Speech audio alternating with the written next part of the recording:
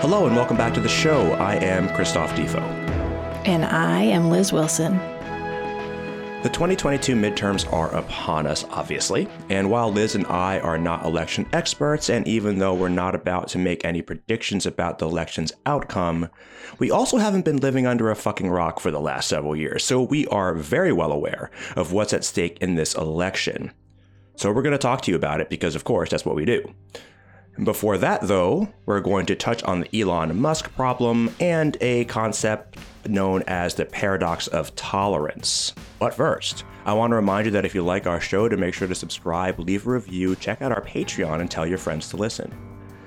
New episodes post Mondays at noon Eastern on all the major podcast channels. Also, be sure to check out our sponsor, Cannibal & Co., located in downtown Jersey City and at shopcannibal.com. We're grateful to Cannibal for sponsoring our show. Now, we, as everybody knows, typically start our show by checking in with each other. So, Liz, what is going on with you today? I'm sick. Fucking brutal. I'm such a baby with this stuff. My kids were they both were down over the last 2 weeks with this thing. It's going around. Everyone in all this, in their classes, all the other parents I meet, there's just so many illnesses. Everyone's been hiding away for 3 years, so it's just like all the things are back. So yeah, I thought I had dodged it, and I woke up this morning with a sore throat. It's so brutal. I mean, like, yeah. I was, just the sickness thing. We've talked about this before, and I don't want to sort of hit this too hard, but it's for me also, and I was sick recently. It's not just a physical thing, right? It ends up being this mental and emotional slog, which is why it's just so taxing, right? Yeah, it's really. Yeah, I've thought about this a lot because we've discussed this before. Sometimes on the show, sometimes not on the show, but that it's like an emotional roller coaster. It's just, it hits me on so many levels. And I think also because of that, I always get so much anxiety about getting sick, even if I'm not sick. And it's right. Like, so COVID was a real ride for me. Like, I'm like that at the best of times. And then this was just, oh my God. It's really not even that bad. It's just enough that like daily life is kind of annoying. So that's top of mind. But, we just had a Halloween, which was like a total. It's so different when you have kids. I loved Halloween, obviously, when I was a kid. And then as like an adult without children, I always had fun because we would go to parties or we would have friends over and watch horror movies all day and eat chili or whatever. And now it's the most exhausting, just piece of shit holiday. I hate it. And it was on a Monday. Yeah, Monday of all times. What the fuck is that, right? Oh my God. I don't even know what's so exhausting about it. You walk for miles with kids who are complaining half the time and want to be carried. There's too much candy that the kids are then eating, and then they're acting even more like assholes. It's just a lot. It's a lot. It's a lot. So yeah. Oh, I'm just laughing. Hearing you describe it is cracking me up. I don't know why it is, but oh boy. Well, I'm glad you can appreciate it. I can appreciate it. I mean, it's funny because right from the social media perspective, all I see is the cute pictures, right? Of course. Kids in their cute outfits and and people posing in front of their beautiful homes and doing this cute family stuff, right? And and I'm like, oh, that's very cute, But there's more sides to it than just that, I guess. Right? There's multiple sides to it. Yes, it's a really good kind of snapshot of parenthood in general. Really, if you think about it, because it's like there are some really, really sweet, really cute moments. Like periods of real joy, and you have these moments of seeing your child have so much fun, and it warms your heart, and then 80% of it is just your feet hurt and you're exhausted And you're cranky and everybody's crying. Everyone's crying. Yeah, it's a microcosm of parenthood. Right. Oh, that's great. So yeah, everybody have kids for sure. It's deeply rewarding, obviously. It is. So you recover and you're like, you remember mostly the good stuff and it's fine. Right. Totally. I get that. Yeah. Yeah. And I'm, obviously the election is coming up and it's getting harder to pretend that it's not. But yeah, I mean, how are you doing? Well, pretty well, I would say, right? It's Halloween from the perspective of in a position where, first of all, I don't have children, but also I am I'm old, right? So I don't go to parties, right? I don't really do much of anything at all. Actually, it's really just sounds wonderful. Right. I mean, we have candy, which we literally got 2 sets of trick-or-treaters, and then we just ate the rest of the candy, which, whatever, which is fine, I guess. I ate a ton of Kit Kats. That's for damn sure. And I think Kit Kats are great. But I think the more, the more interesting thing. So over Thanksgiving, Jesus Christ, we're not there yet. But over Halloween, I was at this motorcycle rally, right? Right. And so. What's a rally? Right. Fair enough. So what it is I guess I'm really not supposed to say the name of it because the person who runs it's very anti-social media, which is not an unreasonable position to take. But it's this thing down in South Jersey, and what it is we get about 100 motorcycle riders together, and it's not a race, but it is a 3-day GPS. We get the GPS guided tour, so to speak, of the Pine Barrens in New Jersey. And for those of you who don't know, the Pine Barrens are very, very sandy. So and riding a large motorcycle in the sand is as challenging as it sounds. Think walking in the sand or pulling one of those carts across the sand with all your kids' toys in them.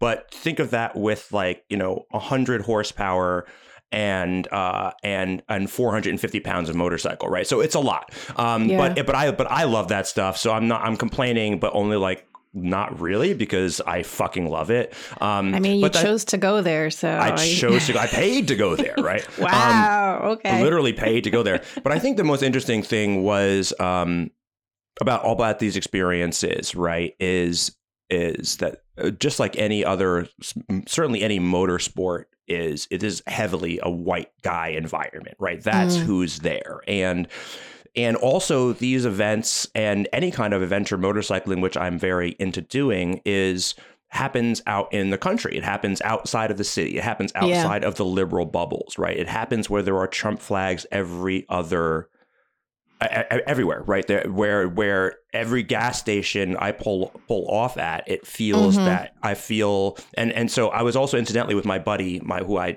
just became friends with, my friend Nikhil. He is he is an Indian guy from India. In 2015, he moved to the United States, and he is a software engineer and super smart guy, super awesome guy. I love spending time with him, and he is as obsessive about motorcycling as I am. So, which most people are obviously not. I'm including people who are listening to this podcast being like, "Why the fuck are we talking about motorcycles?" Believe me, I'm getting someplace. But the point is, it was the first time that I had been out in the country like that with another person who is brown, right? And to be able to just talk to him about it as it was happening. Without having to sort of explain it, because I have friends that I ride with who are white, and I can explain to them, and they are absolutely down to hear it. They're like, "Yeah, totally, dude, this shit's fucked up." Blah, blah, blah. But it's not the same as being with a guy who's experiencing it with me, right? And what was great too is this one dude shows up, and not Nikhil, but another guy, and he's like, "Oh, have you been to one of these things before?" And I said, "No." And this is my first time to one of these rallies. And he's like, "Oh yeah, me too." He's a black guy. And he's like, "So what about like being black here? Like, how do you feel about that?" I'm like, "Oh my God, thank you. You're just saying the quiet part out loud. Like that is something that we normally, there's like a handful of black people there. We don't like talk about it. Right. But like this guy was just straight up like, so like, what is it like being black around here?" And I'm like, it has its ups and its downs, most people are 90, everyone's very, very nice, but you still see like the guy with the 1776 shirt on, right? And you know that he's one of those guys, even though he's nice to me right now. But really, he's one of those guys, and I can see it. I can see it in the gear. I can see it in the hats. I can see it in like, so everyone's nice, like, because we're all here for the same reason. We're all in a good mood. Everyone's on vacation. They're away from their kids and their families, and they're like, holy shit, they're all doing dude stuff, and this is great, right? There are some women there too, by the way, who I felt badly for because there were more than a few uncool jokes. So in any event, that entire experience was really interesting. And while I was there, and this is going to segue into a more relevant conversation, is the Elon Musk thing happened, right? Where he took over Twitter, and I can't explain to you. It's hard to explain to people, I think, who don't, and maybe you feel this, Liz, from the perspective of a feminist and a woman, but the explosion of the N-word on Twitter, right? And I'm seeing these memes of people saying some of the most awful stuff, even if they're not actually saying the N-word, just saying stuff like, "Oh, now I can just say that black people belong at the bottom of the social pyramid, and that's exactly where they belong." This is literally what I saw memes saying on Twitter, and it just reinforced this feeling. It's like Buffalo, right? Like Buffalo happens. It doesn't affect me personally, but like it reinforces this feeling of like, holy shit, I don't really count in this country in the same way as other people, right? People don't take me as seriously. I am not as part of the team. And it really reminded me of 2016 and 2015 rolling up to the 2016 election in a very profound way. And it was very unsettling, given what we are rolling into this election. So that's sort of my extended rant, I guess. Yeah. Well, I asked how you're doing. And I told you. So the explosion of the N-word, I'm not on Twitter. I have a Twitter handle, but I can't remember the last time I was on there. I hate it with a passion. Twitter's the worst. Twitter's the fucking worst. It is worst. It kind of all social media sucks, really, but like Twitter especially. I just felt like it gets me to a rage place so much faster than anything else does. But yeah, so what did the explosion of the N-word, was that correlated with the Elon bullshit? It was, because he immediately he fired a bunch of moderators, right? He fired all the moderators. He got rid of all the rules, and now it's just like a quote free speech platform. So as soon as it became so now it's the Wild West. So of course the neo-Nazis immediately show up and start talking, and they are, and I didn't actually go on Twitter, and I don't intend to pretty much ever again, but and I never really did anyway with any regularity, but I saw the memes on Instagram, right? Like people take tweets and they were making the point that this is what happens when you allow folks to say whatever the hell they want to say. The shittiest people are going to come out there and say shitty things, and it affects. I'm here to tell you that it affects people, right? Like, I'm not going to walk around thinking that I really belong at the bottom of the social pyramid, but like, it's just, again, it's that feeling of that reminder that this is not my country, right? It is my country, but like, there's a lot of people who think that it's not. You're not a full human the same way that like a white dude is. Exactly. Yeah. No, they all came running over from Truth Social and decided to get back into Twitter now. That's right. Cool. Pretty chill. Love Elon too. What a fucking piece of garbage that guy is. What a turd basket. I can't Jesus even. Christ. He's really. Ugh. Okay. Just a horrible person. Yeah. All right. Well, let's talk about that. So how is the paradox of tolerance? What is the paradox of tolerance, and how is it relevant to Elon and to the election that's coming up? Totally. Thank you, Liz, because I wanted to be sure we touch on this paradox of tolerance concept, because it really, especially in the light of this Elon Musk thing and what I was literally just talking about, because it really has to be central to any plan to combat the rising tide of right-wing authoritarianism. And the concept was mainstreamed by a guy, philosopher or whatever, named Karl Popper. And I'll quote him now, quote, "Less well known than other paradoxes is the paradox of tolerance.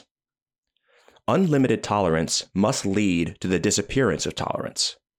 If we extend unlimited tolerance even to those who are intolerant, if we are not prepared to defend a tolerant society against the onslaught of the intolerant, then it is the tolerant that will be destroyed, and their tolerance with them. I am not implying that we should always suppress the utterance of intolerant philosophies. As long as we can counter them by rational argument and keep them in check by public opinion, suppression would certainly be most unwise.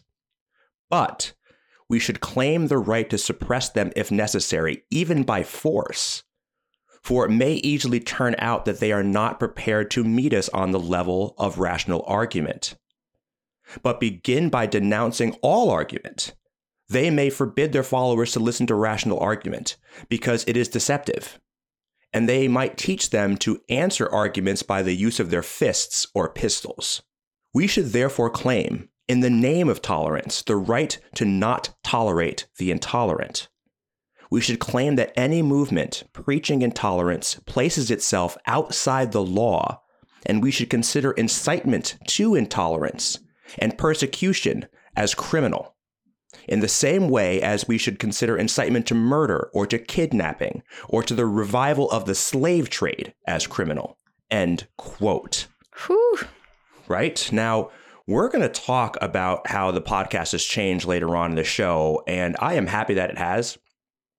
But what hasn't changed for me, though, is the clear-eyed recognition of what we are fighting against. Fascism, theocracy, patriarchy, white supremacy. They understand only power. They cannot be bargained with. They cannot be reasoned with. If you give them an inch, they will take a mile. They will take 100 miles. Part of being what I call a post-liberal advocate of social justice is to be prepared to fight fire with fire. Not only can we not assume that Trump or DeSantis or McConnell will act in good faith, we need to come to terms with the fact that they will never act in good faith. Mm-hmm. The only way to ensure lasting social justice is to defeat, not tolerate, defeat those whose entire ethos is anti-social justice. Understanding the paradox of tolerance, and this is why I want to hit this so hard, and I am hitting it so hard, is because it is the first step on a long journey that the left is going to have to take from its tendency toward complacency and blubbering equivocation to a robust post-liberal defense of progressive values and vulnerable human lives. End rant. And what a great rant it was. Oh, I was just like, so much for the tolerant left. Yes, exactly. So much for the tolerant left. And this is just one of the most weaponized phrases, right? They say it all the time. Yep, they sure do. But what are you thinking, Liz, about the election? First of all, do you have any comments on that or the election or whatever? I mean, where are you with where we're at this political moment? Yeah, I mean, I love the conversation about tolerance and how far it should extend. And I think about, I'm Canadian. I grew up in Canada, at least for the first 15 years of my life. And that's significant, right? That's not like, right, I was born in Dakar, Senegal, but I was only lived there for 2 years, right? Like I'm not in any way, like I'm only like kind of African. That's not the same thing. 15 years, that's a significant amount of time, right? That's like Canadian it's my formative years. And I'm a citizen, so I feel like that counts. Totally. But it's something that I think about all the time, and again, I'm nervous to speak as any sort of, I'm not an expert. So, but my understanding is that in Canada, we have our freedom of speech has more limits than it does here, because hate speech is not protected the same way that it is here. And I've known Americans who have talked about how restrictive that is. But in my mind, and I had never put it as clearly as, what was his name? Karl Popper put it. Mm-hmm. But yeah, that like too much, like unending tolerance just results in tolerance being completely obliterated. But I think you're also dead on about why Democrats struggle against it. It's Republicans always, they do the what about thing, whataboutism, right? And I feel like it just takes our legs out because we are not a group of people who are against self-reflection, which I think is a great quality. But I think the negative side of that, the other side of that coin is self-doubt. We are too prone to self-doubt and to giving other people the benefit of the doubt. And I think when you're talking about someone like Mitch McConnell, you're talking about DeSantis, you're talking about fucking Ted Cruz. I was struggling to say his name because I can't stand him, just so you know. Just make it clear. I was debating if I was going to curse or not. Yeah. But they've shown us who they are. They've shown us what their priorities are. They have shown us that given the opportunity to do the right thing, they will not if the alternative is winning.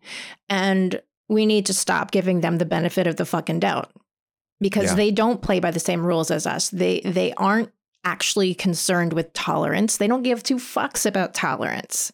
They want power. End of.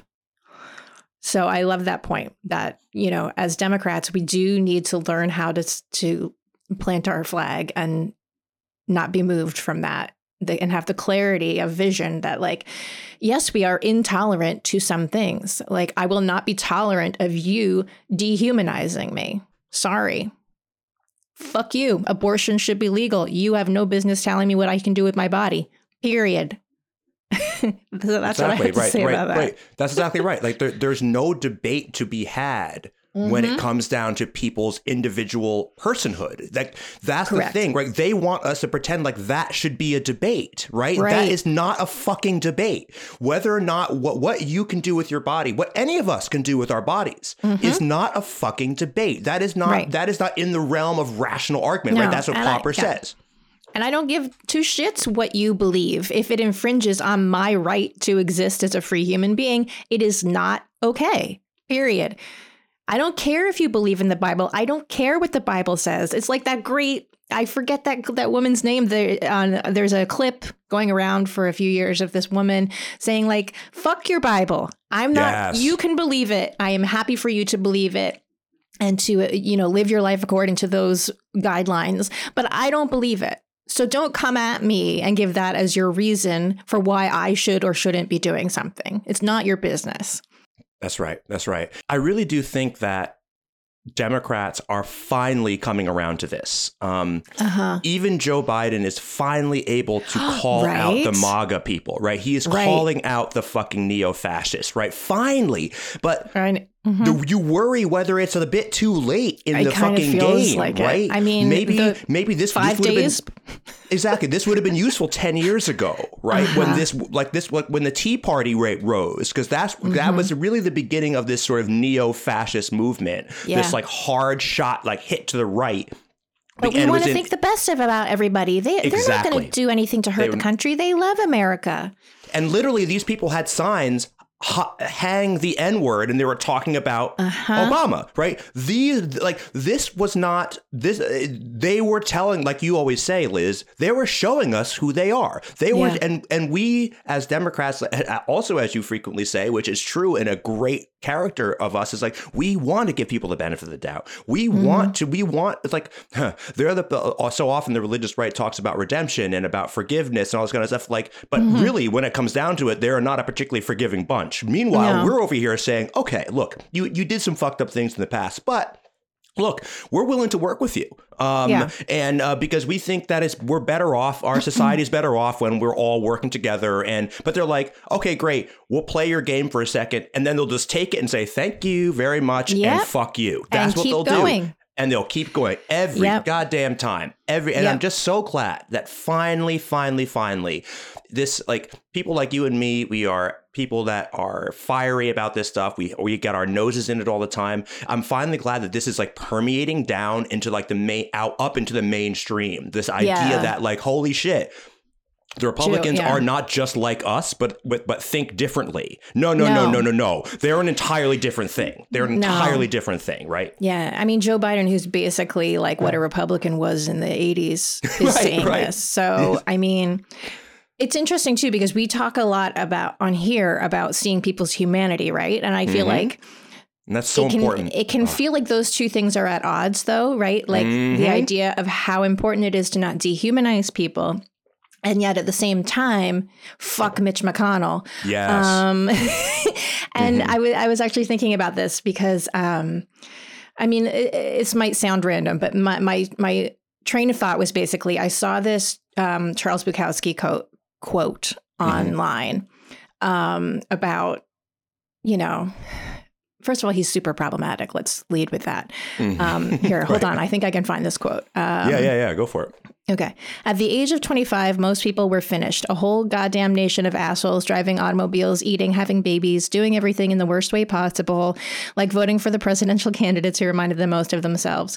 End quote. So I am not a fan. He was super misogynistic, like abusive to his partners, very problematic.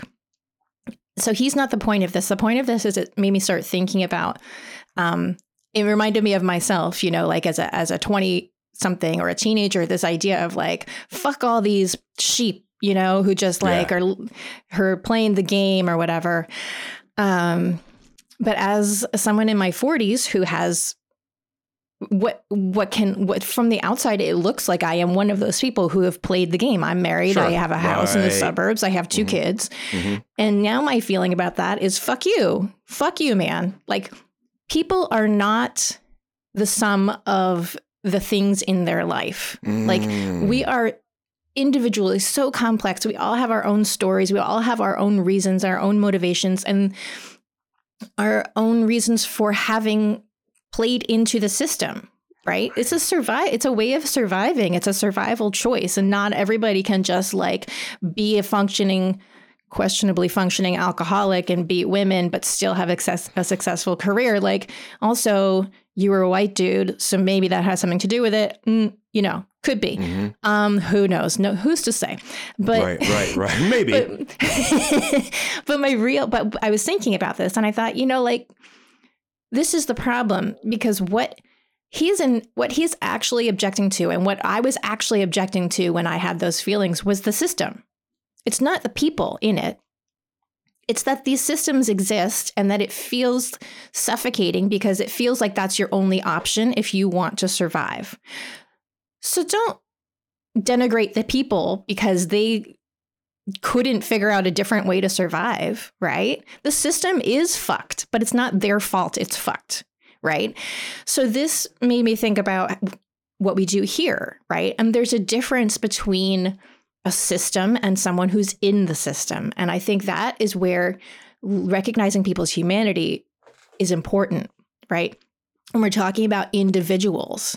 But when you're talking about a group of people who are behaving in a certain way, that is a system, right? And you can say, fuck that system. That system is evil, right? So I think it's important to highlight that, because we can say both of those things and we're not being disingenuous. Like, we genuinely believe that humanity is crucial. And in fact, it is the way out of this situation is to recognize individuals' humanity and the fullness of their experience. But at the same time, we have to be intolerant to intolerance, right? In groups and in movements and in political parties. So that's my rant. Wow. Wow. That was a beautiful rant. Thank you. Because that was just so on point. I think that's exactly right. And what stuck with me most prominently out of what you said there is this distinction between the individual and the system. That is so fucking critical, right? Because, right, I mean, and those of us, I just did a reel on our Instagram page about, you and me, we're just like normal people, right? We're not super people, right? We're not celebrities. We're not independently wealthy. We don't come from rich families we can just like live and do whatever we want. We have to fucking live, right? We have to survive in this system. But we can also be actively critical of it at the same time, because we're critical of the system, not the individuals in it. Most of what individuals do, they're just doing it. They're not even thinking about it. And we just kind of do what the system does. That's why it's so important to think in systems.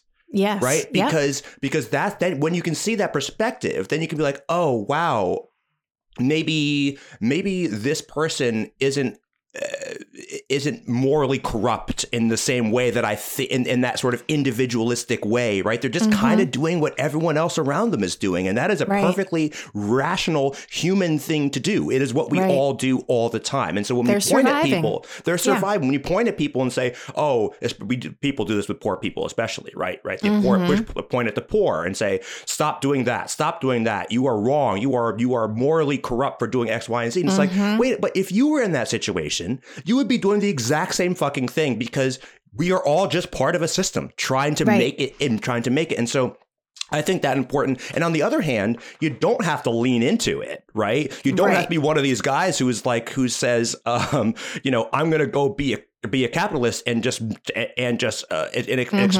play this game and exploit it for everything it's like worth. Once you're conscious and you see the system, then your job is to try and change the system as much as you can, since you are part of that system, right? So don't be like, oh, well, I'm a victim of the system, so I'm just going to go for it.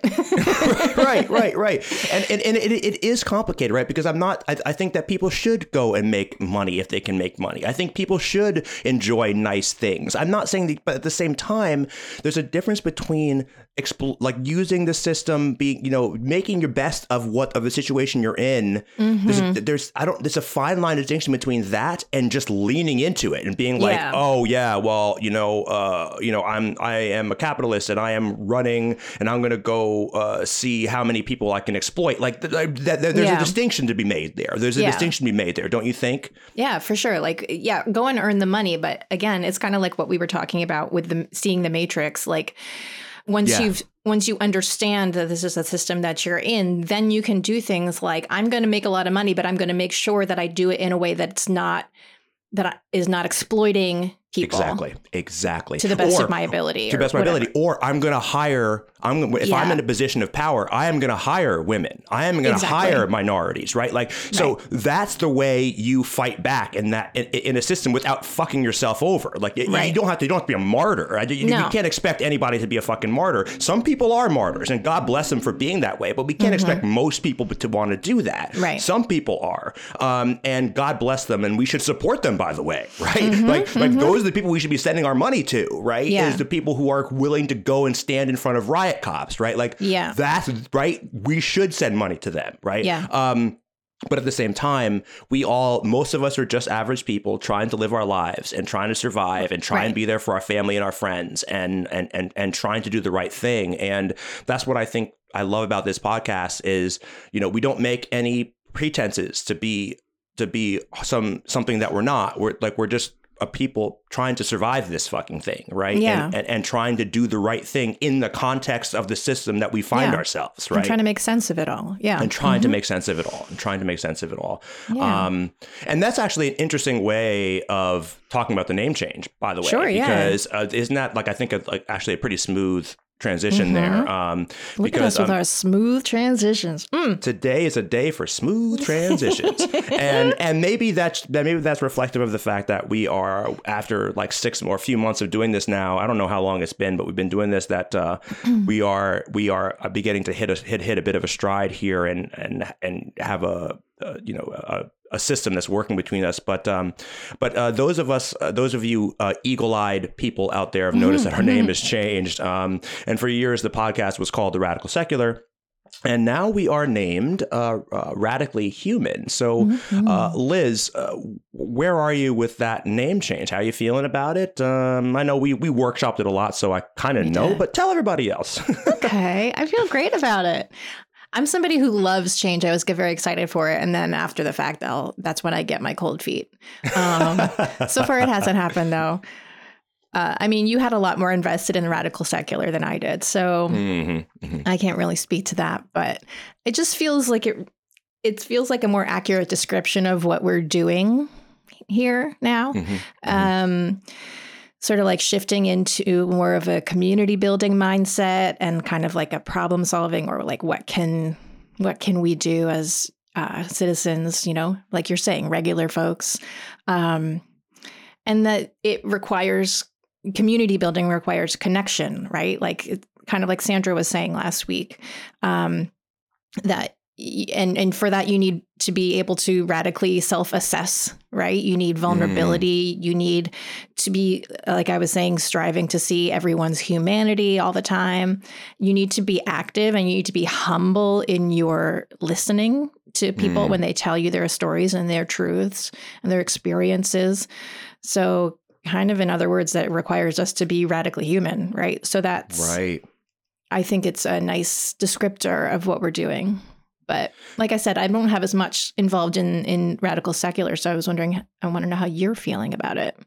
Yeah, totally. And thanks for that. And, the name was one thing we didn't want to do was, we had keep using the word radical, but we had a radical personnel shift, right? So Sean and Joe had been part of the show since the beginning. Sean particularly since the very beginning, and then Joe not long after. And then you came on, and then we had this transition. So we didn't want to be reactive, right? That was the key we didn't want, right? Is we didn't want to be like, okay, we have a new show, and we have to change everything immediately to to reflect that, right? So we held on to the Radical Secular name way longer than the show had anything to do with Radical Secular. Now, secularism is something that, I am, I guess, a secularist. I am a humanist. Right? That is something that I take very seriously. I don't really subscribe necessarily to any particular philosophy, but that's the closest one to the perspective that I have, a humanist perspective, a perspective based on human well-being as opposed to some other arbitrary rules. And that was sort of the gist of the old show. And I don't think that gist is gone, but I think that the change is reflective of the fact of, so I think you're coming on the show and my evolution in terms of how best to approach this, right? Because the reality is that when people hear secular, they hear atheist, right? And that is not secularism and atheist. Like, most people are secularists, whether they know it or not. They don't actually want the Church of the Church of the United States telling them how to live their lives, but they don't want the Christianity telling them how to live their lives from the government perspective. But when you say, and so most people are actually secularists, but when you say that, they think that you're talking about atheists, and atheists come across as and often are very aggressively militant, anti-religious, anti-theist, all that kind of stuff.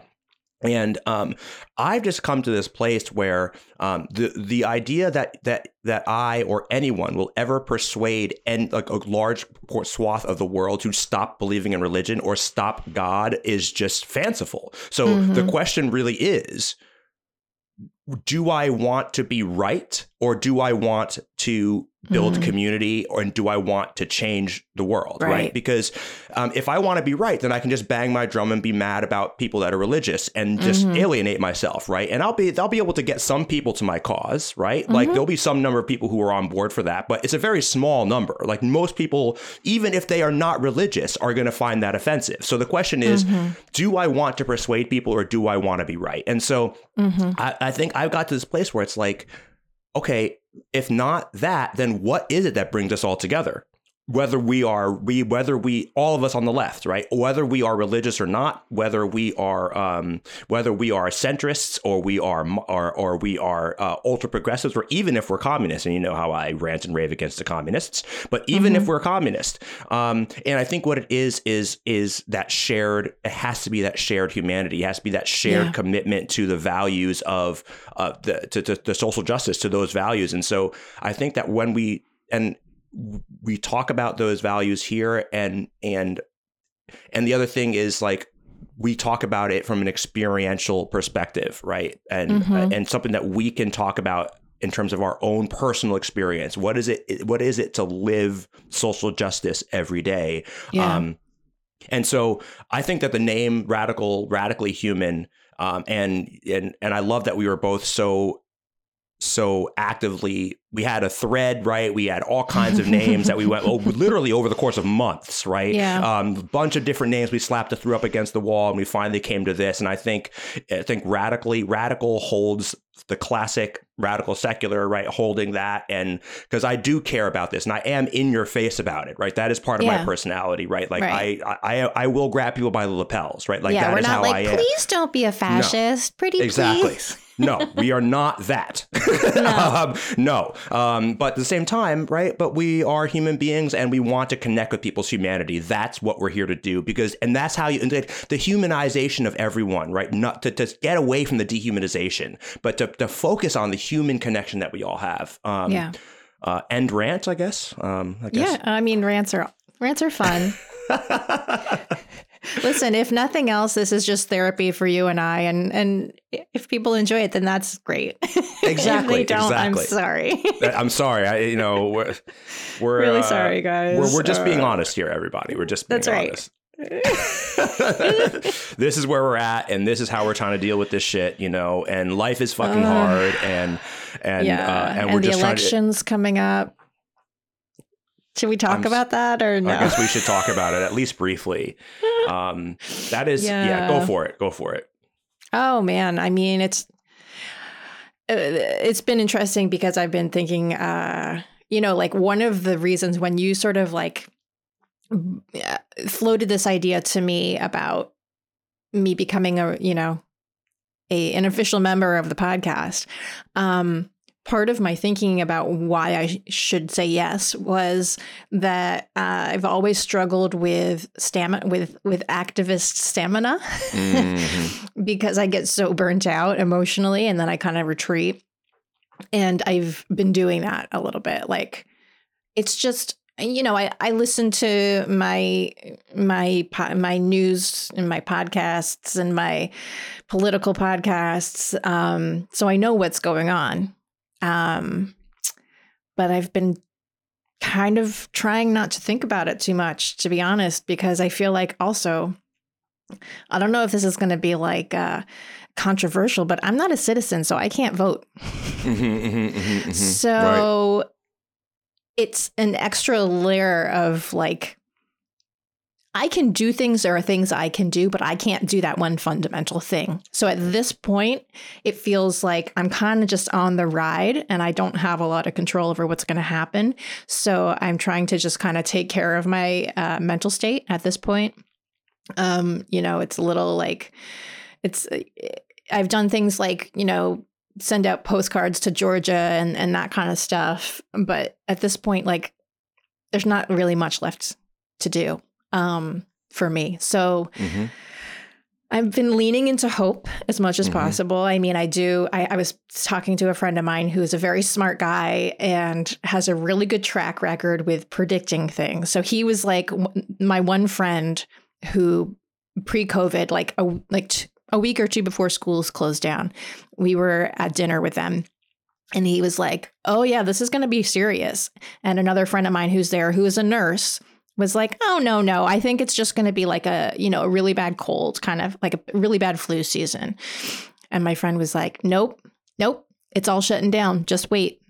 And then it did. And then like a couple weeks later, we're like, well, it's going to be over soon. He's like, this is going to be like 2 or 3 years. And we're like, oh, come on. So he recently said to me, I actually think that Democrats are going to do well. I think that the polls are like skewing 3 or 4 points towards the Republicans which is like not accurate. I think we're going to see a lot of like road turnout. The base is very active, or not the base. The Democrats the base is very active. So activated. So I'm choosing right now, for the sake of my mental health, to decide that is what's going to happen. And I will just deal with what happens after the fact. Fair enough. I think that is that is hopeful, and I think it's a great way to wrap up the show, actually, because we do like to talk about how to take care of yourself, right? And I think that it is perfectly rational and reasonable, and I think healthy to back away from it, because getting into the horse race element of this is and reading every post, every article, and following every poll. I don't do that, and maybe that's bad. I don't think it's helpful at all. And in fact, well, I mean, if we've learned anything the last few years, it's that polls mean shit, right? Yeah, so they don't mean shit, and I mean, and even if they do, the emotional roller coaster of following the polls I don't think that's particularly healthy. I think it's getting too much into the weeds. There's an author that I'm not going to remember the author now, but he talks about this sort of burnout, right? The burnout of people who are politically active and think about this stuff all the time. And I mean, and how it's I think okay.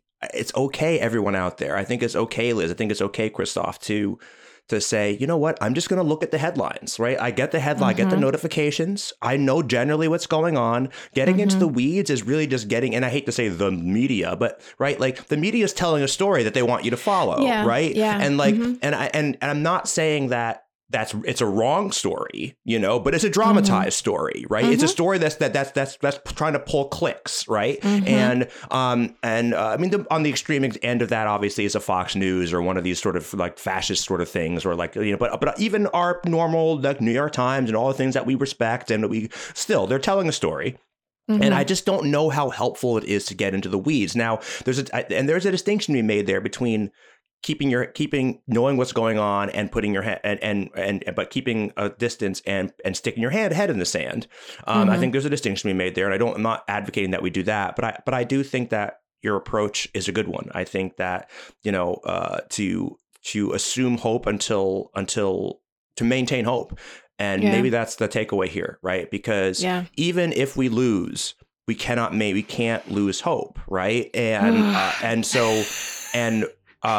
we'll have to find a way to live in that new reality, and we will. You're right. Like that is the human spirit, right? That is the humanity that holds us all together. Yeah. And the last few elections have really been a good lesson in that for us. That it felt like if Trump won the election, the world would explode. And that's right. I mean, in a lot of ways it did, but we all had to figure out how to continue to live in that situation, and we figured out a way. And we figured out a way. We figured out not only that, we found out a way to fight back. Yeah. The left is more active than ever. Than my entire lifetime. My entire political lifetime. Yeah. I have never seen so many people understanding and caring about politics. Yeah. So I mean, young people are always tough, but I mean, average Americans know like obscure like Senate procedures, right? Like it's like this is what's happened. This is what's happened. So I felt like I was the person who was going to come into this a little more pessimistic, but now I'm feeling a little bit better about it. So good. But we are at the sort of the end of our time, Liz. Do you have any final comments before we leave? Just one. Go for it. Vote. Vote. Vote blue. Vote blue. Vote blue. That's vote it. blue. That's all I and gotta also, say. if you're planning on vote red, don't vote. Stay home. Yes. I actively don't want you to vote. If you are planning to vote red, you are obviously not rational, and you Please need and to thank be. you. And Yes. please and thank you. Please just stay home. And everyone who is a progressive and who is thoughtful, and even if you're not progressive and you're not thoughtful, but you're prepared to vote blue, go to the fucking polls. And also remember that if you like our show, to make sure to subscribe, leave a review, check out our Patreon, and tell your friends to listen. New episodes post Mondays on all the major podcast channels. Please connect with us on social media as well, because we really love you and we definitely want to talk to you out there. So do that. And until next time, please care for each other. Share your experience, strength, and hope with each other and with the people you love.